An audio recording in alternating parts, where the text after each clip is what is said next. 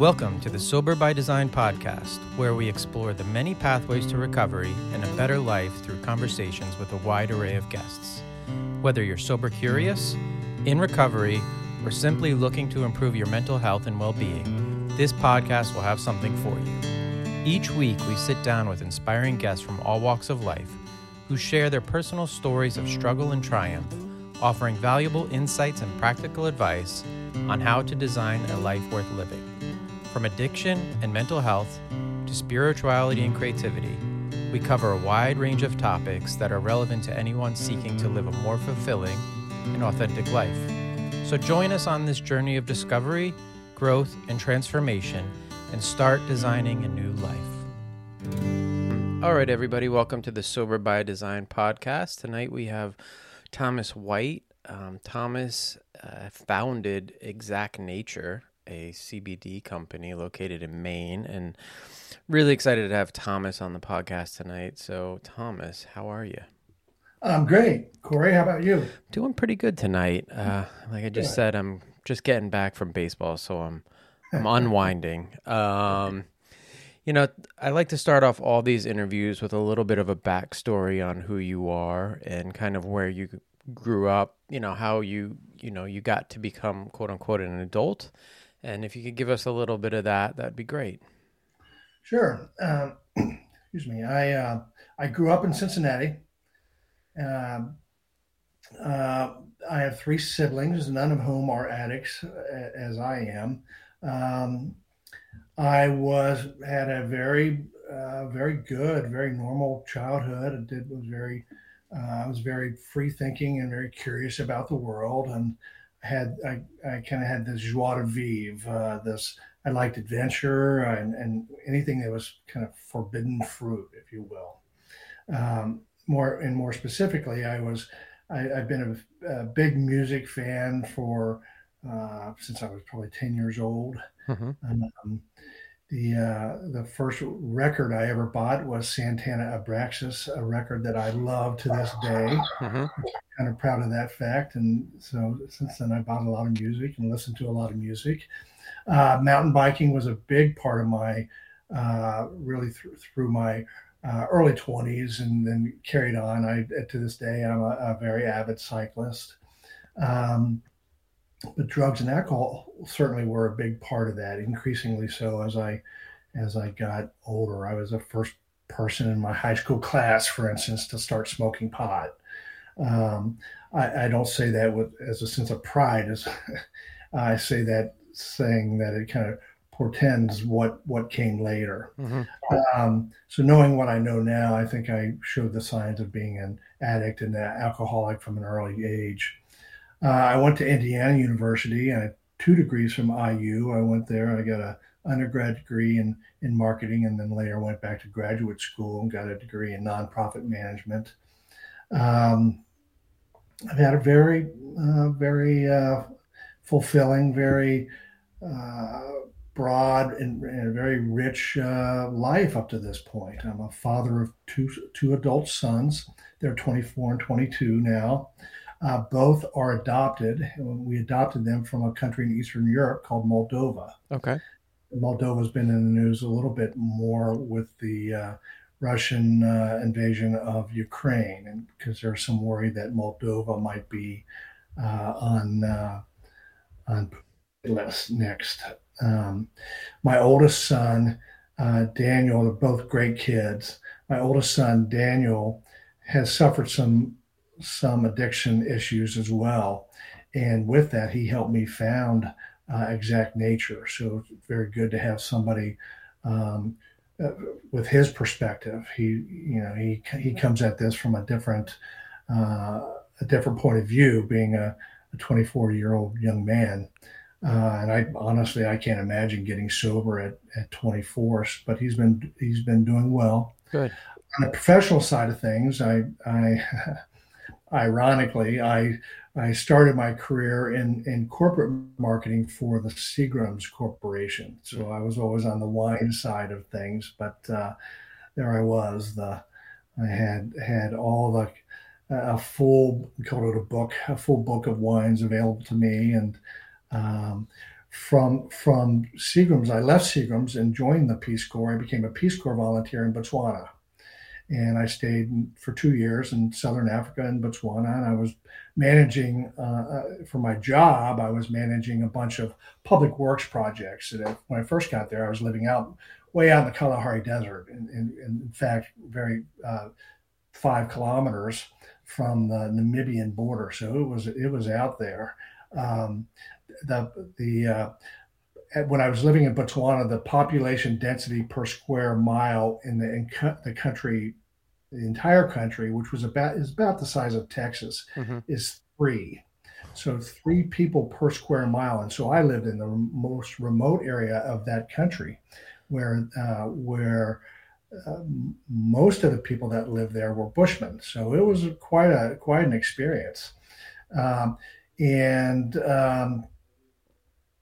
From there, then I moved to Gaborone, the capital city. And when I moved to Gaborone, some fortuitous things happened. I became a DJ for Radio Botswana. As I said earlier, I'm a big fan of music, so I became a kind of a small time celebrity in Botswana for that. And I'm also a drummer, so I was drumming in a very good band in Botswana called Kwanyapi. And a quick funny story about that is this band Kwanyapi, and a very good band. They put out a record just prior to me arriving in Botswana. And they had a studio drummer, very good studio drummer. So when I came in, I didn't play on that record, but I did play all of the music on that record. And Mm-hmm. so we toured with that record and so on. So that was a lot of fun, and I think a lot of the Botswana, the Africans were were somewhat amazed that a white guy had some rhythm. So I did that. Upon returning from Botswana as a volunteer, again fortuitously, uh, I interviewed and was offered the job as the press secretary for Peace Corps, and I served in that capacity for about 7 years. I lived in D.C. and was the primary spokesperson for the organization. And I'm somewhat I'm not particularly an animated guy necessarily, but I was always told when I would talk about the Peace Corps, and because I did a fair amount of public speaking, Mm-hmm.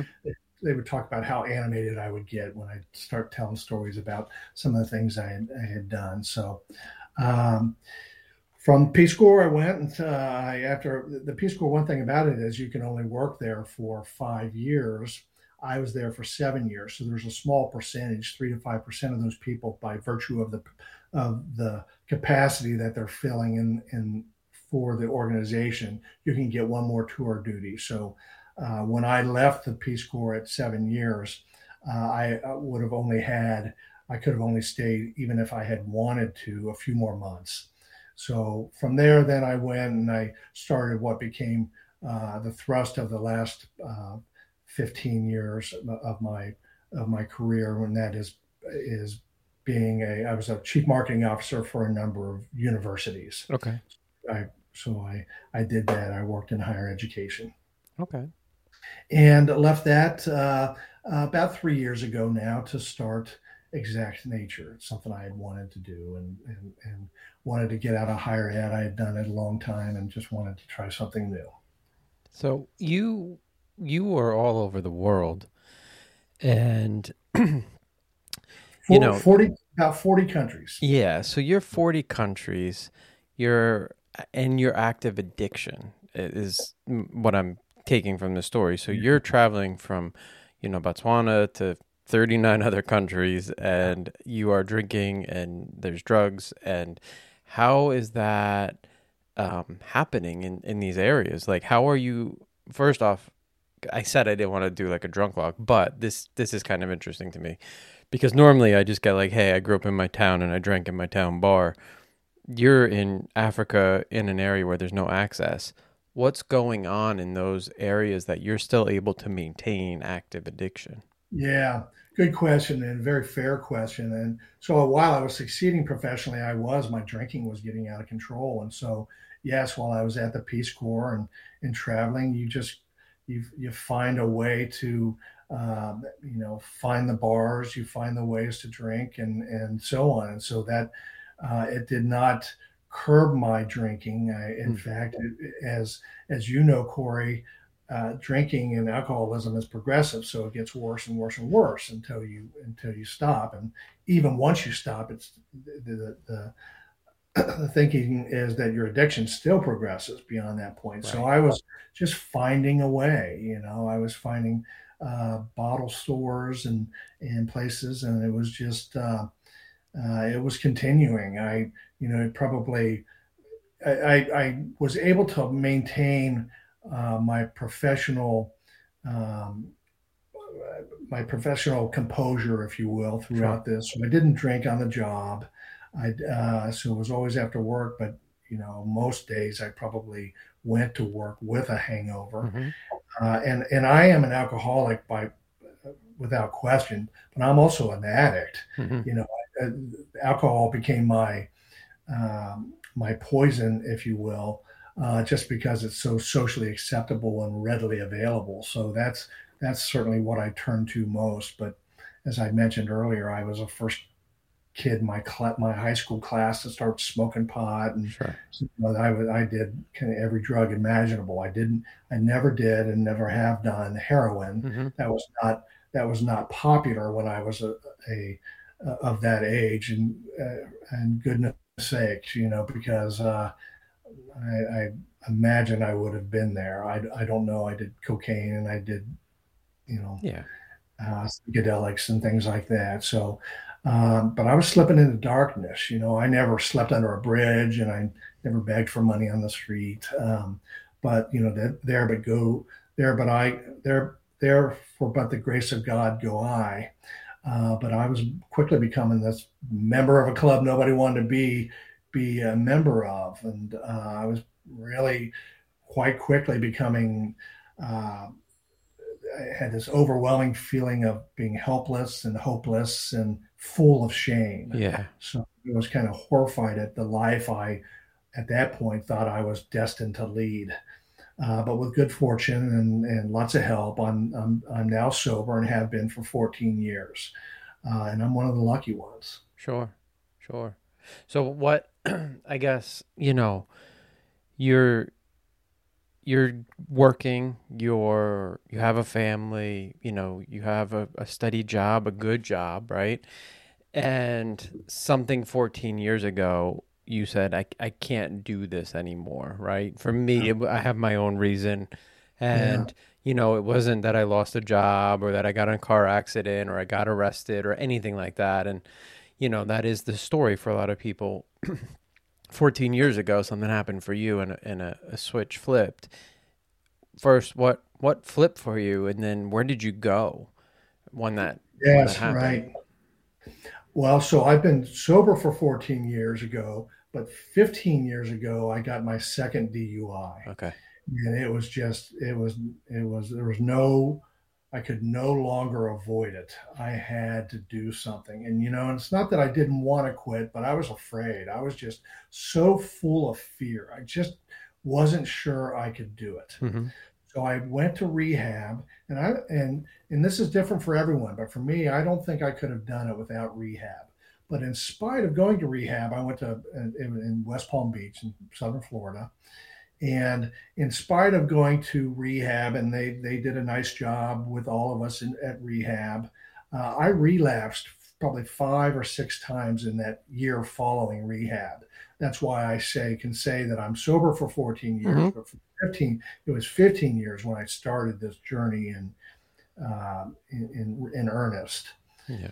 But what I was doing, and I told my wife at the time, because she was understandably freaked out about me relapsing and continuing to drink after all of this and after all my what was becoming increasingly troubled, mm-hmm. and so on. But what I told her at the time, and in this particular instance, it happened to be true, and that was I told her that I was starting to get it.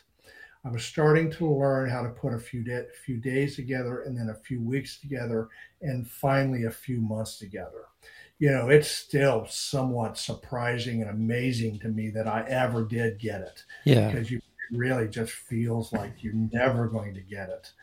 But eventually I did. And now at this point, I've had 14 years of continuous sobriety. That's awesome.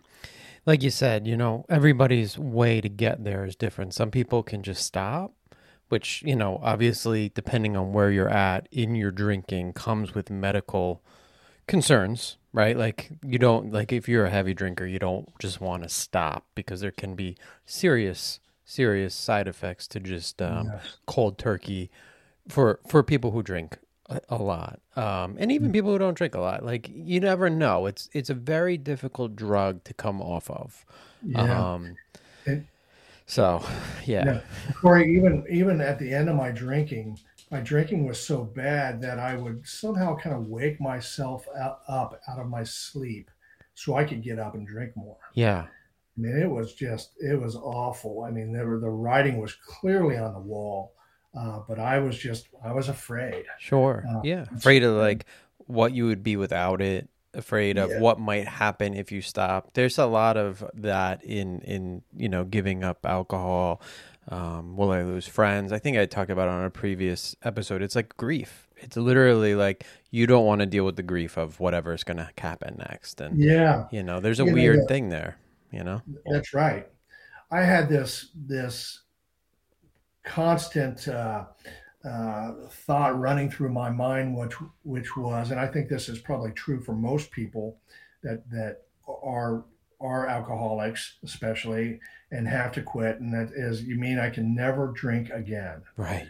And that was it's just this soundtrack running through your head. You mean I can never drink again? And Corey, at some point in my early sobriety, I don't know exactly, but I would guess this about the 2 year point. Hmm. My thinking went from you mean I can never drink again to you mean I never have to drink again.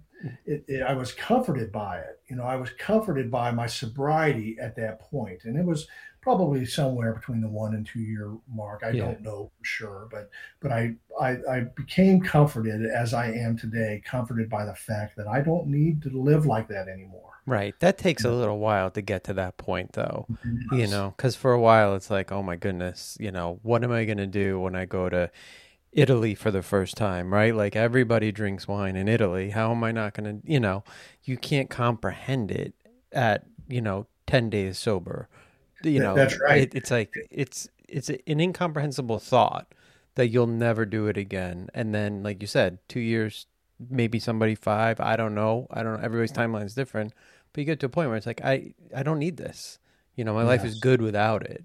And it's a nice Yes. day when that happens. That's right. And especially like you bring up Italy, for instance, first time I was in Italy, I was drinking, Hmm. so I enjoyed all the wines of Italy, being a guy that my background was wine, and I enjoyed them, and I was on pretty good behavior most of my time in Italy. But the second time I was sober, and I thought, what's this going to be like? But I did okay. Yeah. And the same thing, I haven't been back to Botswana yet, but I will go sometime in the next 3 or 4 years. And that even now, 14 years into this, my thought is, what's it going to be like?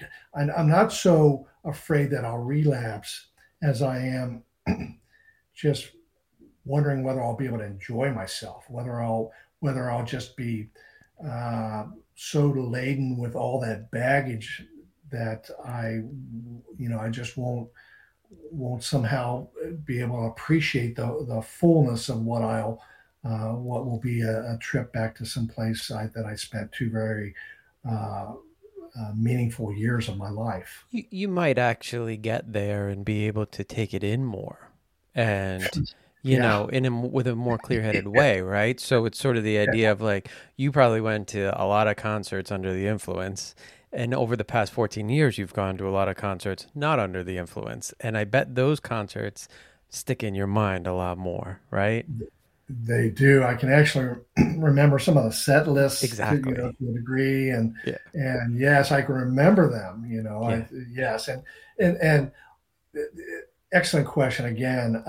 Also, when I first got sober, I thought, will I enjoy going to concerts, not stoned? Yeah. Uh, will I, I'm a big mountain biker and cyclist. Will I enjoy mountain biking and cycling sober? Right. And I can say without reservation, The answer is a resounding yes. Mm-hmm. I enjoy the shows every bit as much. I enjoy them more now than I ever did. I mean, I had plenty of fun times going to shows, while I was drinking and doing drugs and so forth, but not like now. These are really meaningful times, and I enjoy them every bit as much. I always, we go see a lot of music, and we'll get back to some other stuff, but just now that we're on music, used to go, we would tailgate, we would drink during the parking lot time, and then we would go into the show and you'd drink more, and, there'd be drugs involved, and, and I thought I was having a good time, right? And then at some point during that night, like the night slipped away from me, and I couldn't tell you, what happened towards the end of some concerts. And, there was plenty of shows that I saw that I just can't quite wrap my head around. And now when I go to these shows and I see people like passed out on a chair or, on the ground, I'm like, they're missing this wonderful experience. Yeah. I'm here, I'm hearing this great music, right? Jason Isbell is on stage and he's killing it. And this guy's on the ground, like with his eyes closed, and that could have been me. And it's just, those moments don't escape me anymore. And actually my wife, who still drinks, she doesn't really drink at shows either. So like she's taken up, like she'll still have wine and, she'll have drinks, but she's taken it and she said, it's so much more enjoyable now. Like this whole experience is just so much better. It's not actually enhanced by drinking, which is something that I thought it was prior to, the past 10 years for me. And, it's great. In sobriety, I have had the chance to meet a couple of musicians that I've long admired, Steve Earle and John Hyatt, for instance. Singer-songwriters, just great musicians, long careers, etc. And had a chance to talk to them a little bit about recovery and about sobriety. And, they hear every question, all the same old questions from their fans and so forth. But in both instances there, when I spoke to them about recovery, they could not have been more generous and forthcoming with their time and just encouragement and so forth. So, I'm sure that these kinds of thoughts ran through their mind. They had long careers prior to, especially Steve Earle, prior to getting sober, and then getting sober. I'm sure they wondered whether they would still have the creative muse. And, for them too, they're absolutely, their output has been remarkable since sure being sober. Yeah. John Hyatt, great song, Cry Love. That's one of my favorite songs actually of all time. So stepping back, you went to rehab, you came back, you had some misstarts. That's all it was in my head, right? You kind of started, you stopped, you finally got going, right? It was a little bit of like a chug. Did you do anything locally for yourself when you were home? Like, did you find yourself in any sort of group setting, or did you just kind of do this on your own? What was your methodology? Yeah. And in spite of those relapses that first year after having gone to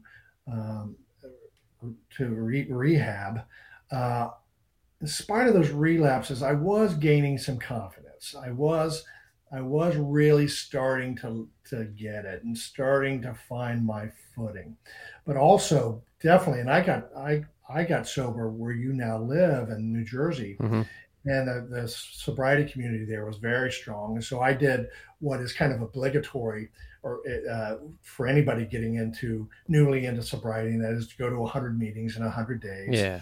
So I did that. And then I like it, and I still love going to meetings. I haven't been as much since COVID. Okay. And so I have to I say that out loud because I know I need to get back and get back to it more seriously than I have been since COVID. But boy, in those really just up until COVID, so for the first 12 years or whatever it was, I went to a lot of meetings. I went to, certainly in the first few years, I probably went to 3 meetings a week, maybe 4 meetings a week. After the 100 days, after I'd gone to 100 meetings in 100 days, I still went a lot. One of my best friends, and he happened to be on my staff, is a guy that had I don't know, he's probably got 35 years of sobriety now, but he was a speechwriter for the president of Seton Hall University where I work, and Okay. he was in long-term sobriety, and he was a guy that went on and to become head of the national office for AA in New York, and so I had him to kind of reach out to if I ever needed that, and so on. So meetings were a big part of that. Um, Certainly, and I did a lot of reading. Yeah. Read the big book, and really and had a lot of fun with these meetings because there's such a variety of meetings. And I remember one guy had a kind of one man show when I was in New Jersey about Bill Wilson's story in AA and so on. And I went to see that show a few times to the point where I'd gone enough at this point. The guy that did it kind of liked me and said, listen, I'm going to be retiring at some point, not doing this. Might you be interested? And I've thought about that since then because I would still be interested in doing that. Sure. It didn't happen at the time, but so meetings were a big part of it. Now, and reading and kind of being kind of keeping up with just the sober community and sober friends and so forth. Yeah. And I have to say my circle of friends largely didn't change because I didn't have other friends that were really alcoholics and addicts like I did. So I didn't have to change a lot of my circle of friends, and they have been supportive for 14 years now, as supportive as can be, and so on. But now, more recently, now with the advent of podcasts and things, there are so many more resources, and people don't keep their addictions and alcoholism hidden under the bushel basket like they used to. Yes. Back then. And so now people are much more willing to talk about it and to recognize their issues, and with it comes healing. Mm-hmm. Right. Yeah, I think it. In the past, being in recovery was almost as bad as being an alcoholic, right? Like that was the same. It was the same stigma. It was like, the AA was the room behind the church in the basement, and those people kind of snuck out, and it's where that. Yeah, just kind of like you wouldn't talk about somebody in your family in recovery with any sense of pride. Yes. And now I think that's completely flipped, where if you know somebody, you're like, that person is doing one of the hardest things that is to do, and we should celebrate them. And I think that has given a lot of people the chance to at least find this path. Yeah. Yeah. And now we'll talk about this, but I run Exact Nature, this CBD company, and our target customer are people that are facing these addiction issues. Mm-hmm. So with that, I'm in conversations weekly with customers that are new to sobriety. So I have kind of this active voice in helping people that are facing the same decisions and same concerns and worries that I did 15 years ago and 25 years ago, all the time that I was drinking and knew that I had to stop. Sure. Well, my story starts out similar to yours. I did a lot of AA early on and kind of kept with it. And then I kind of slid off of that and started reading, and podcasts became a big thing. And then the Instagram sober space. And, then now I work a little bit in recovery locally here with some people. And I do have a recovery community. My friends prior to finding sobriety were not recovery type people. They were all, so my friend group has changed. I mean, I'm still friendly with most of the people, but definitely I have a different sort of social life, I would say. But for me, I think early on, finding a company like yours could have been helpful. So, when I work with people who are earlier in their recovery, some people don't want to maybe go to a meeting. Maybe they're a little anxious. Maybe they just want to stay home, but maybe they also feel like they need something a little bit more to help them through that initial stage. And I looked a little bit online at your your stuff on Instagram, and I looked at your webpage. I read the story about you and your son, and how he was using the CBD products, I believe, early in his recovery, right? So if you can just give me a little bit of a background on the company, because I think it's, it could be very interesting for people who are early on and later too. I mean, I think there's benefits to it. We use some CBD products in the house, not a Yeah, ton, but we do use them. So, yeah. Um, I have been back in Maine now for about 3 years, but I moved back here from Reno, Nevada, and so I lived in Reno for about 7 years. And my next door neighbor, just as so happens, was the first had still has the first hemp handler's license in the state of Nevada. So he was the first CBD supplier in the state. And through Michael and his wife Sasha, I learned about CBD. And at first our conversations were about how can it help with anxiety and depression, how can it help with better sleep, and how does it generally work, and so on.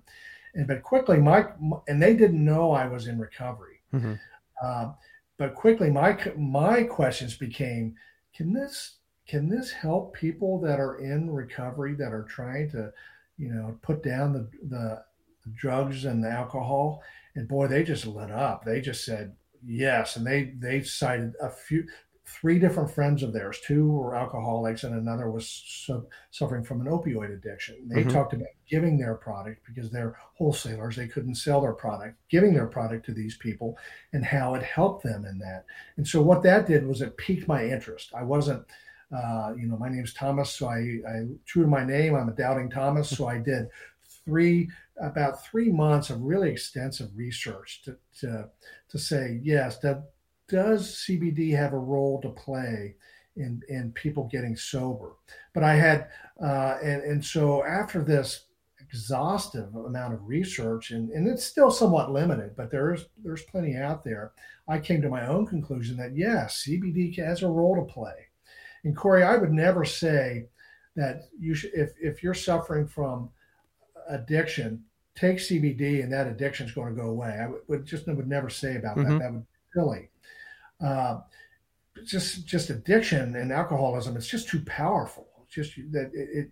But what I will say and do say often is that it can be a very important part of a broad approach to getting sober, Sure. because the way CBD works, it works through our endocannabinoid system. These systems of neurotransmitters that run through our brain and throughout our bodies, and that our endocannabinoid systems, they get depleted over time. So when we take CBD, what we're doing is replenishing that endocannabinoid system, which can help bring our body back into equilibrium, back into homeostasis. So that's essentially how it works. And so even with CBD and addiction, what it can do is by bringing your body back into that equilibrium and homeostasis, you're cutting that psychological bridge that and reducing those visual cues that often prompt us to relapse. hmm And by minimizing those cues and by breaking that psychological bridge, all of a sudden we can start, we're starting to feel better. Our mood and focus is improving. Our sleep is improving. And CBD can help curb those addictive cravings. So, to my mind, and there's some old timers in AA that would just never entertain the idea of taking CBD. They see it as a crutch. hmm As you would imagine, I don't share that view. Sure. I think that if you can take something that can help reduce those cravings, and you can take something that is going to help with your mood and your focus, and is going to help you get better sleep, all of a sudden you're feeling better, and all of a sudden you're able to really address those issues that you face in early sobriety. So for instance, for me, I don't have the daily urges to drink any longer, thank goodness.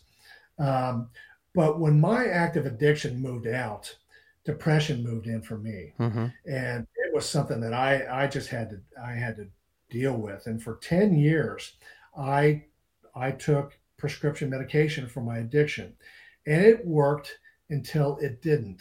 Yep. Because that's not uncommon that this prescription medication for depression just stops working. And I was tired of kind of the trial and error process, and so I just quit the prescription medication and have treated my depression with CBD for the last 3 solid years. Hmm. And what I will say is it works every bit as well as the prescription medication, which is not to say it works perfectly all the time, because it doesn't. Because if I have a lot on my mind, uh, it just doesn't make you catatonic, right? It doesn't tamp down your feelings to the point where you're a zombie. Sure. But it certainly helps deal with all of this. I take, as you would imagine, I take CBD every day, and that's how I control a uh, fairly significant case of depression. Because really, that's what happened. I didn't had a little bit of anxiety when I quit drinking, but depression is really what came in strong. Sure. And Sure. so that's how I treat it now. So even though I'm beyond this period of having cravings every day or every hour of every day or what it might be, and what it can be in early sobriety, it definitely helps me with depression, and I take it at night to sleep as well. Hmm. So I'm, as you would imagine, but I want to destigmatize and demystify CBD. Sure.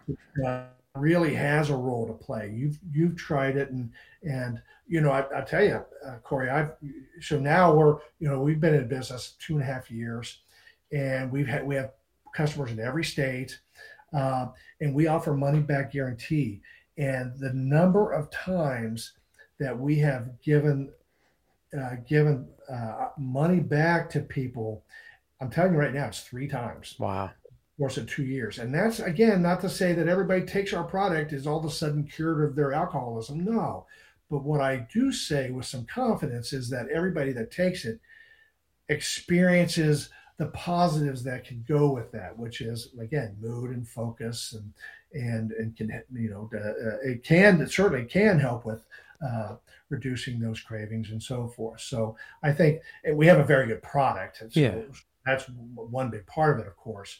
But also, I think that whether or not every customer that has taken our product is first of all, you're never cured of your alcoholism, but No. you might be cured of your active addiction. So I'm not suggesting that, but I am very confident in saying that people that take this and you have to stick with it. You have to take it. You have to take it on a regular basis, daily, and so on. It really can help, and it really has an important role to play, in my view. Sure. A couple of things there. One, I think it's great that you guys are, putting this product out there and educating the public, because it is, it is a tool. And I think the more tools that anybody has available to them to deal with addiction, to help them in the recovery, to deal with mental health, the better, right? That could be a therapist, that could be CBD, that could be a book, that could be music, that could be walking, fitness. You could have a dozen different tools that you use, right? But they work for you. And I think the more things that we have available to tell people about, the better. The thing that you mentioned about like old timers at AA, thinking it's a crutch. I think there's still some weird understanding of the product, and they think like that CBD is coming out of the marijuana plant and there's THC and it gets you high. It's like, it is 100% derived from hemp. There's zero THC. Yeah. You don't get high. It's sort of like it's a total, like myth or something. And I think that, maybe there's just a certain type of person that just doesn't get it yet, and they see it as a drug, and it's not. It's a medical or, a homeopathic, whatever you want to call it. It's a natural remedy that is available to us, and we should try to embrace it and see what it can do. Yes, and you're absolutely right that there is confusion because cannabis, both hemp and marijuana are derived from cannabis, right? And Right. hemp and marijuana are kind of cousins. Yeah. Marijuana is high in THC, low in CBD. Hemp is just the opposite, and that's what we want as purveyors of CBD. Sure. We want it high in CBD and low in THC. One thing I would say, and it is not addictive. It's just, but one thing is some CBD does have THC in it. We, our first round of products, we did not have THC in any of our products. So now my thinking has changed a little bit, because even CBD that has THC in it by law cannot have more than 0.3%. So that's a very small amount. It's sort of like a non-alcoholic beer kind of thing, Perfect. Same idea. Perfect Or a kombucha, right? So anybody in recovery is going to go grab a kombucha from their Brooklyn coffee shop or wherever they get it and feel fine about it. And they don't realize it's got, 0.5% alcohol. Yeah, that's right. That's a very good analogy. Yeah. That's right. And so we now sell, now it's called broad. So in CBD, the range, the spectrum is, you have full spectrum CBD. Mm-hmm. So that has 113 cannabinoids to it, including THC. It also has all the flavonoids and terpenes that go with it, the things that give it the particular taste and smell and things like that. So that's broad spectrum. What we sell we sell it all now, broad spectrum, and we sell, full spectrum. That has everything. Broad spectrum has everything with the exception of THC. Okay. So you take the THC out of it. So our first round of products was all broad spectrum. Because there is something called the entourage effect, and it's believed that the cannabinoids and terpenes and the flavonoids, terpenes, and cannabinoids of the CBD work within our bodies in very synergistic, positive ways. Mm-hmm. And so both full spectrum and broad spectrum have all of this, again, with the exception of THC for broad spectrum. And we believe that the body benefits it from a number of ways. Then on the other end of that spectrum, and our gummies are CBD isolate, which means it does not have any of those flavonoids, terpenes, and the other 112 cannabinoids. But I'm not, if you were to ask me, if you were a customer and saying, what would you advise? I generally steer people towards broad spectrum and full spectrum. Okay. Only because I think there's more benefit to it. But we offer, our gummies, again, are CBD isolate because some people don't want that, and that's understandable. And so we offer that. We offer that as well. Sure. And you guys are operating out of, I believe, Wells, Maine. Is that true? Yes. Yeah. Okay. Which is just south of Portland. We're equidistant between Portsmouth, New Hampshire, and Portland, Maine. We're 20 miles in either direction. I know it well. I was actually in Portsmouth the other night for work. I was so tired.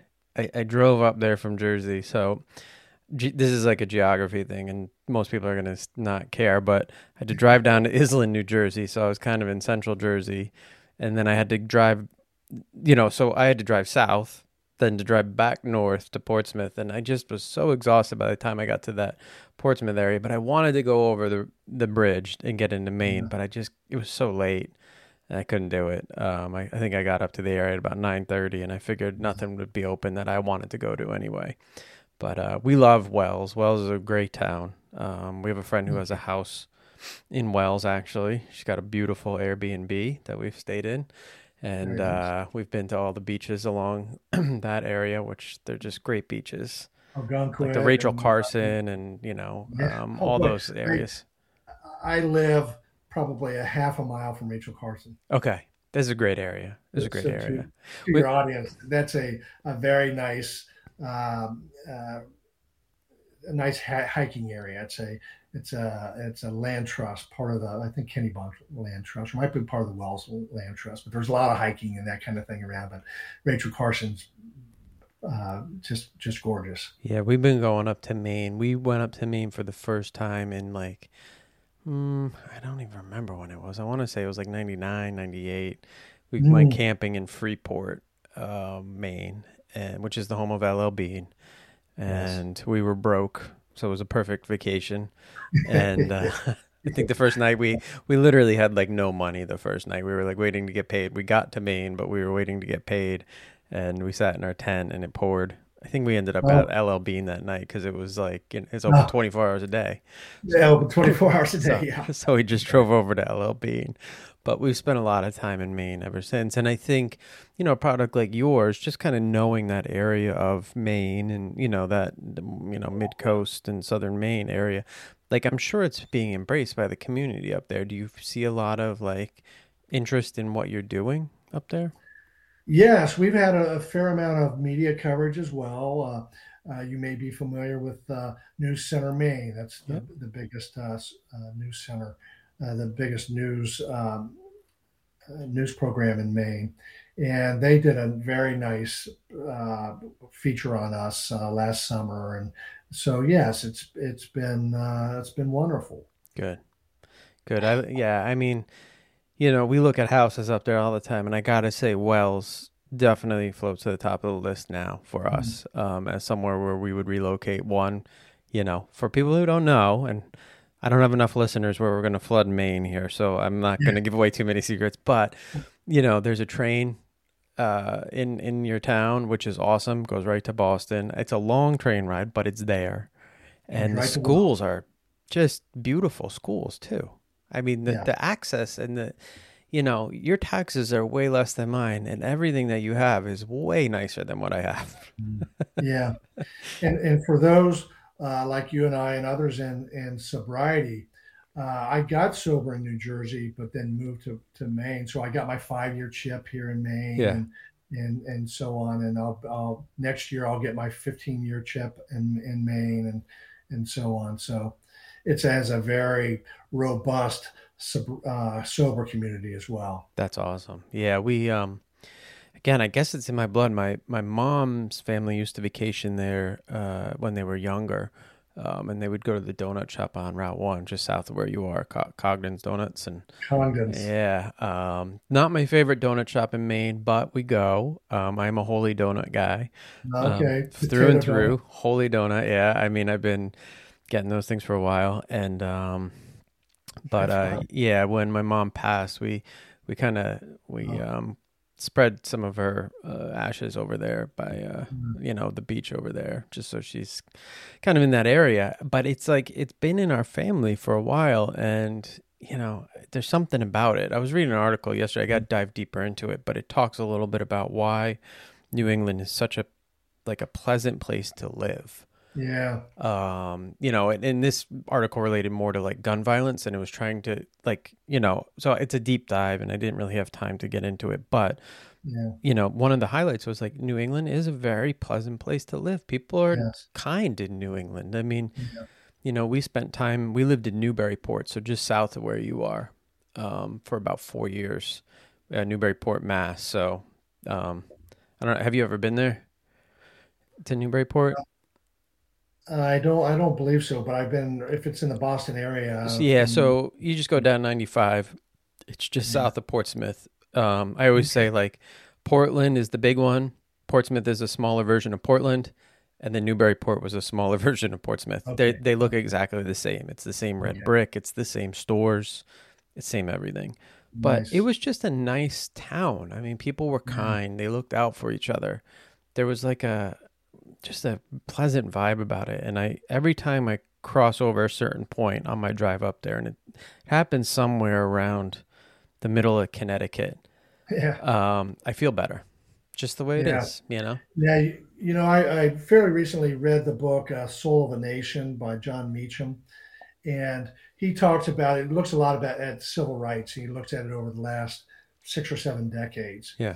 And one thing that really struck me about Maine, and I realized it, but this emphasized it for me, is how long Maine has been on the right side of things. One of the first states to approve gay marriage, Sure. and not to say that it's not a blue state necessarily. It's kind of a purple state, Yeah. when it comes to civil rights and when it comes to things um, of let's just say civil rights, on both sides of the aisle, Republicans and Democrats have often found a way to do what is right for decades here in Maine. And so I'm not a I wasn't born and raised in Maine, but I'm proud to live in the state because of just we find a way to do the right things. Yeah, I would be proud too. I mean, again, I always say it's a state where I feel like your neighbor could have one view, you would have another, and you wouldn't even know it because you would still treat each other kindly. Yeah. Like that's kind of what I see in the state when I'm there visiting. Yes. And there's something to be said for that, you know? Yeah, and I think like in gay marriage, for instance, I think that it could not have passed in the state without um, uh, support from both Yeah. the left and the right. Yeah. And I think a lot of it is because a lot of the Mainers they have children and grandchildren that are gay, and they Yeah. just know that they're deserving of love as much as anybody else Yeah. is, and so they wanted to support that. So Sure. it was. Yeah, it had bipartisan support, and I'm very proud of that. And I think in a state like that, if you don't help your neighbor, it's a real problem, right? So like there's a lot of like no matter what that person's thinking, you might need help from them one day, right? Like there's real things that happen in that area where you need the support of your community, and it doesn't matter kind of what you think like or who you are.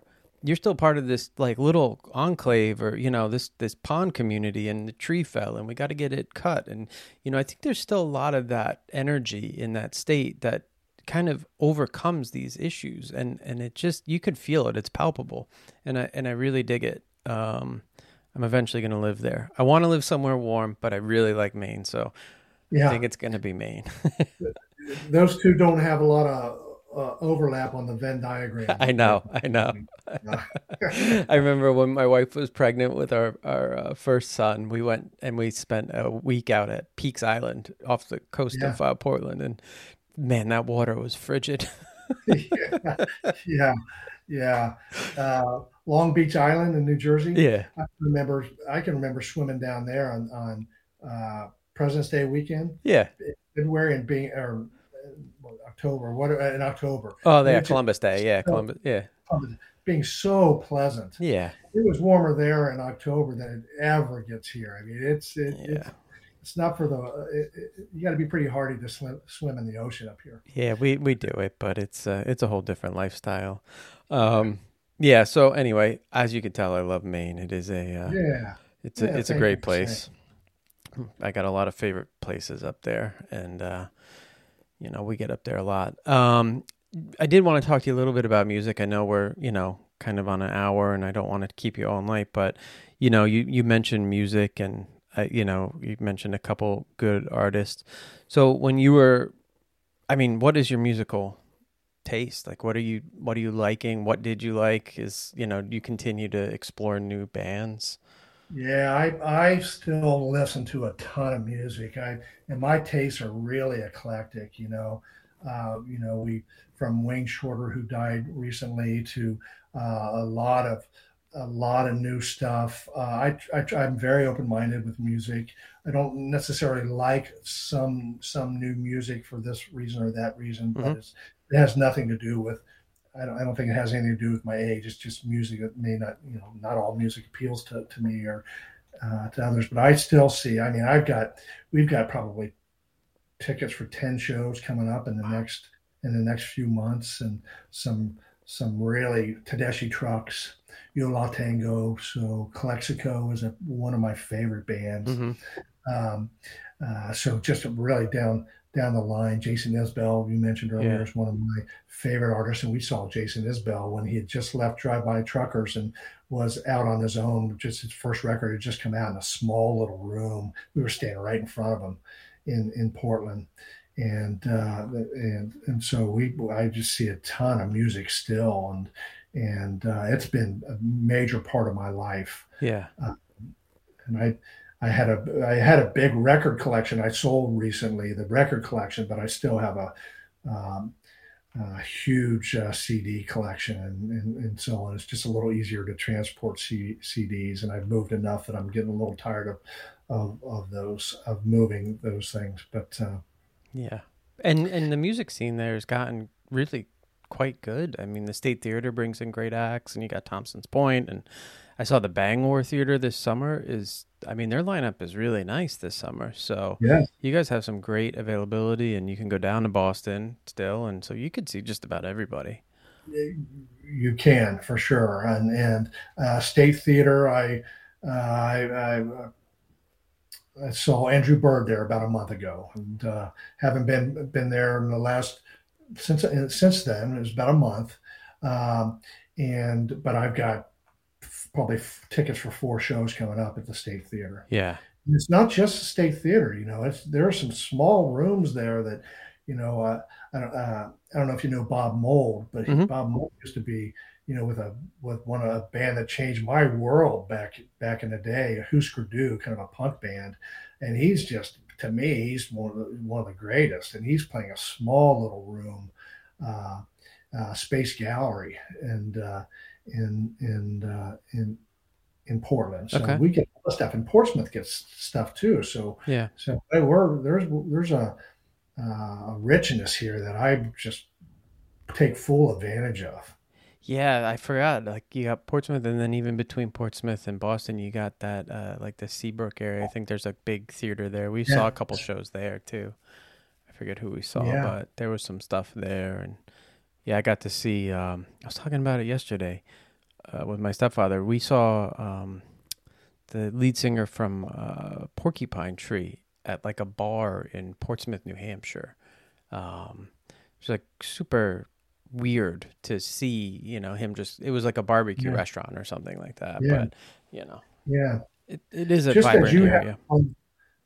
just as you have a love for Maine, a lot of those musicians have a love for Maine. So, like Calexico, a band that I just am wild about, and I just love them. Yeah. And I saw that they were touring, and they were the farthest north at that point when I was looking was in Cape Cod, and I was like, and I even considered driving to Cape Cod in 4 hours and so on. Then the next week, I see that they're coming to this area. So, um, That's yeah, good. so there's and Joe Henry. I don't know if you know him, but Joe Henry is a producer and singer songwriter. He's probably got 10 or 12 albums out at least, and he lives in Maine. But all the time, you hear about these folks are there because they're touring here, and they're also on family vacations. So Yeah. Yeah. Yeah. like Yeah. His Golden Messenger. Yeah. He's been. I think he's been in Maine. I think he was in Maine probably 4 times last year, and I know that he's got some upcoming shows. And he plays Thompson Point, this huge outdoor venue, as well as um, uh, One Longfellow Square, just a place that probably seats 200 or less even. So you have a real variety here. It's awesome. Yeah. We saw his Colton Messenger a couple years ago. I think he's a North Carolina guy, but Yeah, a that's right. good show. Good show. Yeah, yeah, He was on a bill. It was a mixed bill. So, to kind of to fall into it was a little bit tough. Actually, on that same bill was, and I had never seen him, and I'm so upset that they broke up, but Ghost of Paul Revere, which is yeah, a main band, man, they were so good live. And we only yeah, saw them once. They were an incredible yeah, live band. I mean, their music is good on the CD, but man, it was just, killer. And yeah, they played this. I think they might have played the night before Isbell played. It was a tough lineup because you had Jason Isbell and the Revivalists were the headliners, but Ghost of Paul Revere was pretty close to putting on the yeah, best show. It was yeah, right there. Yeah, yeah. Good for them. yeah, it was really good. Then I must be mistaken because I thought they were still around on occasion, but Yeah, I think they just broke up. Like they put okay, out a new album, and I believe they just broke up. okay, I Yeah, see. which was a kind of a bummer. Okay, Because I know that they were doing like that Ghostland festival up there, and yes, yeah, yeah. So yeah, that's yeah, all. It's exactly. all over. Well, let me put a plug in for one of my favorite new bands is a band named Bonnie Light Horseman, Yeah. and they're kind of a super group. They have the guy from forget this Eric Johnson. He was in a band called the Fruit Bats and still is, and Anais Mitchell, who's from Vermont, and Anais did a Broadway musical called Hadestown. Mm-hmm. That won 8 Tony Awards. And I'm the least. I'm not a big Broadway musical guy. It's just not really my cup of tea. I respect and so on. But the fact that she can write a musical that earns 10 Tony or 8 Tony Awards, but they've come together to create this band called Bonnie Light Horseman. They only have a few records out, and but they have a record out called Rolling Golden Holy.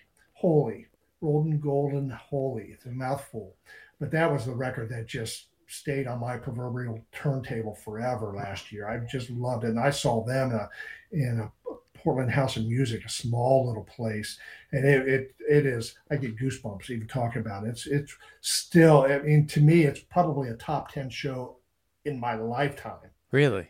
So, and I've been listening to music and going to music as avidly as I have now for the last, long time. I wonder if they met up at Newport Folk, because I feel like both of them kind of float around that festival. I know the Fruit Bats were there one of the years that we went, because I remember them being there. So Conor Oberst, yes, I think it introduced them, and you might be exactly right. I think Bright Eyes, right where, pardon me, Bright Eyes guy, right? Eyes, yeah, might have been the one to introduce them, and it very well could be, just as you say, in Rhode Island where he introduced them. Yeah, there's like a whole clan of people who just kind of float around that Newport folk scene, right? Like, Deer Tick and the Fruit Bats, and they're these bands that are really great bands, but that don't just have the following that they should, but you listen to the music and you're like, wow, this is really good music. Well, that's how I am with Bonnie Light Horseman. It's kind of a quiet record, and I listen to it. That most recent, you can listen to anything he's done, and it's going to be good. Yeah. But I listened to the first one a couple times before it really stuck with me. But now it's just, in fact, I haven't listened to it for a couple months now, just because I was listening to it over and over and over and over. Yeah. I just loved it. Anybody that listened, I would tell them about it. That's great. Well, normally I would ask about recommendations and stuff, but I think we just did a bunch. But I'm going to give one recommendation that actually flows to two.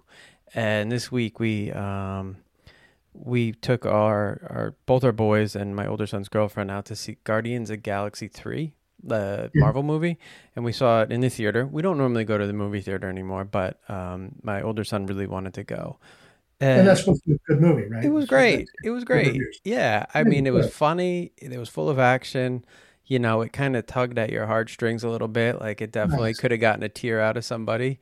And the music is so good. I mean, in all of those soundtracks, actually, if you go and you just look up Guardians of the Galaxy 1, 2, or 3 and the soundtrack, it's so good because the main character, Peter Quill, the whole shtick is he's an Earthling that went out to outer space, and one of the only things he had was his Walkman, and so it's there's this music from when he was 8, and so now in this version they have music from, well, obviously because they came down to Earth, but they have an iPod, and it's got music from the 70s through the 2000s, and so they use the music throughout it, and it's it literally spans 70s to the 2000s, and it's just really well done, and a good movie. And I will say, even the soundtrack's pretty good. I was had it on shuffle today on Spotify, and I did enjoy it quite a bit. So I'm just going to say Guardians of the Galaxy 3 for everything today.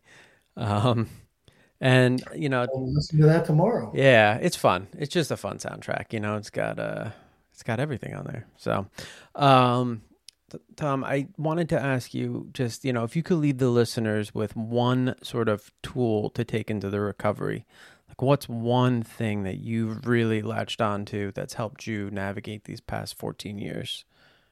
What would it be? Well, I would certainly say AA. It gets a bad rap at times, but I think that because well, some people shy away from the religious aspect of it, Hmm. but it's take or leave. You don't have to. It's not jammed down your throat. But I think it's a very good community. But I think what's important is community. So whether you get that at AA or whether you get that through Sober by Design podcasts and others like what you're doing, this is important work that you're doing. I find that community. Hmm. Don't go it alone. So that's what I would say. I like that one. Community is so huge. It is the most important thing. Find it somewhere. You don't do it on an island. It's impossible, Yeah, right? It really is. Anything's impossible on an island, really. But recovery for sure. You need that yeah, network. not a healthy way to do it. Right, right. And I also want you to plug the company.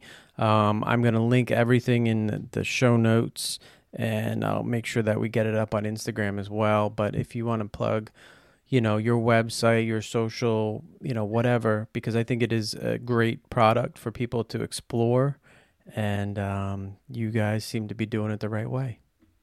Thank you. And just by the way, exact nature, we have derived our name from the fifth step of AA's 12 steps. So, admitted to ourselves, to God, and to another human being the exact nature of our wrongs. Excellent. So, it's part of the confession step. So, we've got this stuff. This stuff's built in. Yeah. We're not trying to sell CBD for your tennis elbow or your favorite pet. We're all about offering our product to people that are trying to get sober or are even sober Mm-hmm. curious. Our website, you can see it behind me, is Exact Nature, but it's exactnature.com. Great. And also, Corey, we will offer to your audience a discount. I think we said SBD 20. Yep. The code is SBD20. SBD 20. So So for 20% off of their full order, and it's free shipping. So sweet. it's a great opportunity to try this. Awesome. One thing we've done about our products too is we had capsules. We've gone to soft gels now, but we had capsules and they were 30 count. So we're just continuing the 30 count because what I want to do is I want people to have enough, and either if it's an oil or if it's a soft gel, enough to take 2 doses a day. Mm-hmm. So now we only sell our capsules in 60 counts, and our oils have always been enough to take two doses a day. So we have 1,500 milligrams and 3,000 milligrams. So very nice, meaningful amounts of this Good. because it only works if you get it in your system, and if you get it in your system with consistently. That's awesome. So, Well, well, and I also they can reach out to me. You can find my information on the website. As I said earlier in our discussion, our conversation, that I'm in conversations with people all the time, and yes, I want people to try it, but I'm not gonna bullshit anybody. I'm going to tell you what I have found, and I'm optimistic. I believe in CBD, but I'm also uh, I just I'll tell you how I truly feel about these things. sure. No, that's awesome. I think you're gonna get a couple people reaching out and placing orders, and hopefully, the listeners get some benefit out of the product. And the next time I'm up in Wells, I will let you know. Yes, I'll be angry if you don't, because and with a little bit of warning, I will get us some tickets to a nice show. Of course, we will do that. I appreciate the time tonight, and this was a lot of fun. And maybe we do it again down the road. And best of luck to you and the family. Really good stuff what you're doing. So, Thank you. all right, everybody, we will see you on the next one. Remember to like, subscribe, do whatever we're supposed to do on these podcasts, and that's it. Goodbye. Go ahead, Tom. You got something? I want to thank you for the important work you're Oh doing yeah. too. No, thank you. Thank you. Okay, bye-bye.